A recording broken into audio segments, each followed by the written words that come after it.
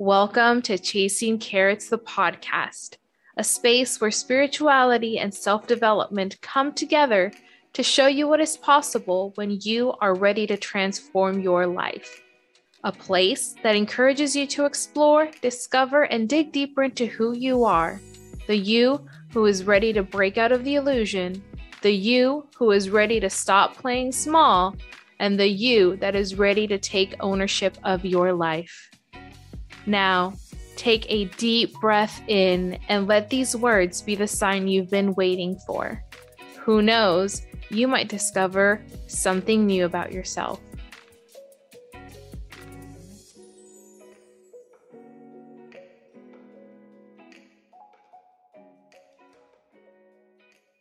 Hello, and welcome back to Chasing Carrots, the podcast. I am your host, Zazil. And if you're a first-time listener, thank you so much for being here. And if you're joining us again, as always, it is a pleasure to be sharing this space with you. For today's episode, I want to share some wisdom that I've come to understand as I'm currently processing and healing from a recent traumatic event. For context, a few months ago, my SUV slipped on black ice, and in my attempt to avoid oncoming traffic, I lost control of the vehicle and my car ended up rolling over and landing in a ditch. Now, by the grace of God, I came out of that without a broken bone or a single scratch, just some very achy and some very sore muscles. Even though my physical health is on the mend, what I've noticed as I've been working on my physical health is that my mental and emotional health also needs some tending too. Now, this isn't my first rodeo, meaning this isn't the first time I'm navigating life after a traumatic event. But what is different now than all the other times is that I have resources at my disposal that I didn't have before. And one of those resources is access to mental health tools like therapy, meditation, and journaling. So of course, I'm using those tools to navigate the anxiety that has been coming up post-car accident. And in using those tools, I'm also learning a lot about myself and the way I respond to trauma. So join me as we go into the rabbit hole for the next few minutes. And hopefully there will be some carrots of wisdom that will allow you to see your response to trauma from a different lens. So there are moments in life that leave a deep mark in our psyche. These moments are often referred to as trauma. The result of a traumatic event is an emotional response that is born within our nervous system. Up until now, we have been able to identify 4 ways in which our nervous system can respond to a traumatic event: fight, flight, freeze, and fawn. Now, I'm not going to go into the definition of each of these terms. I'll leave that up to you to research and learn about. But at the essence of each of these ways of responding to a traumatic event is our mind's ability to process and understand what is happening around us. Now, our brain is basically a programmed computer, and the computer code is found within our DNA. One of the many codes found within our DNA is the code for survival. As humans, we have lived, adapted, and created from this code of survival, meaning that up until now, we have navigated life from a place of being on the lookout for anything or anyone that may threaten our survival. Now, let's go back in time when humans were living in caves, out in the open, hunting and gathering. Back then, it was necessary to be on high alert all the time. We needed to be on high alert to defend our life because we had to protect ourselves from the dangers of the world around us, aka animals, the natural elements, predators, etc. What we learned very quickly was that some dangers could be put to rest by fighting, running off, or playing dead. Seems pretty reasonable, right? Now, fast forward to the present moment, where Humanity has everything available to them at the touch of a button. We no longer have to hunt and gather our food, and in most cases, there are four walls that protect us from dangerous animals and the natural element. So technically, we have mastered survival by now. But, and this is a big but, we've mastered it from the outside looking in, meaning that we have come a very long way from how our ancient ancestors navigated this world. At this point in time, survival is innate to our human experience. And I'll say that again. Survival is innate to our human existence. Currently, what many of us are learning is that survival is only one side of the coin. The other side of the coin, which many have been discovering since the dawn of Socrates and Plato, is that within our DNA is also the code to thrive. The million-dollar question has always been, why am I here?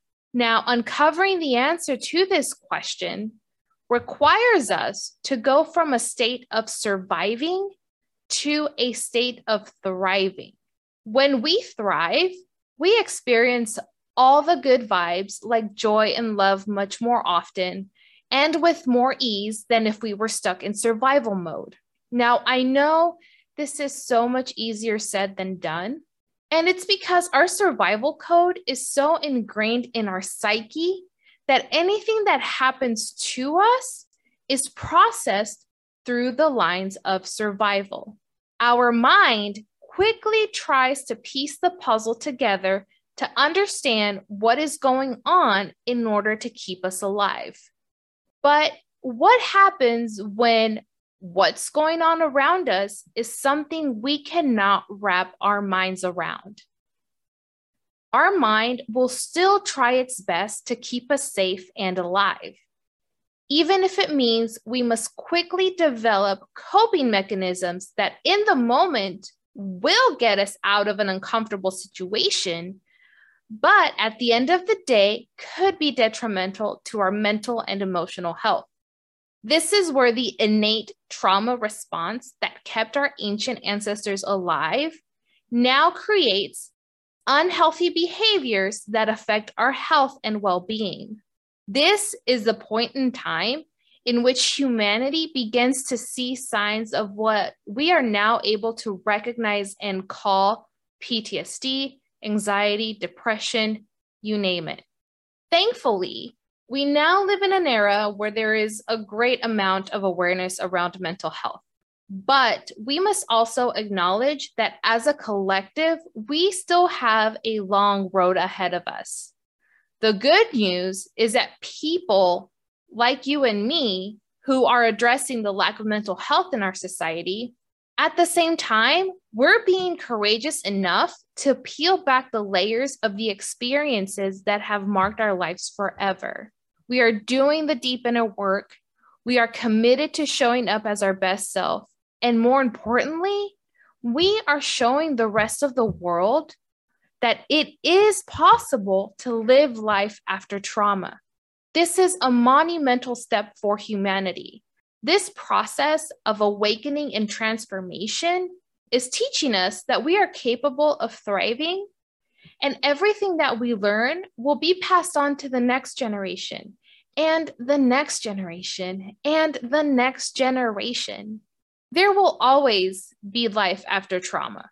And what we do with that life and how we choose to live it will determine our mental, physical, emotional, and spiritual states.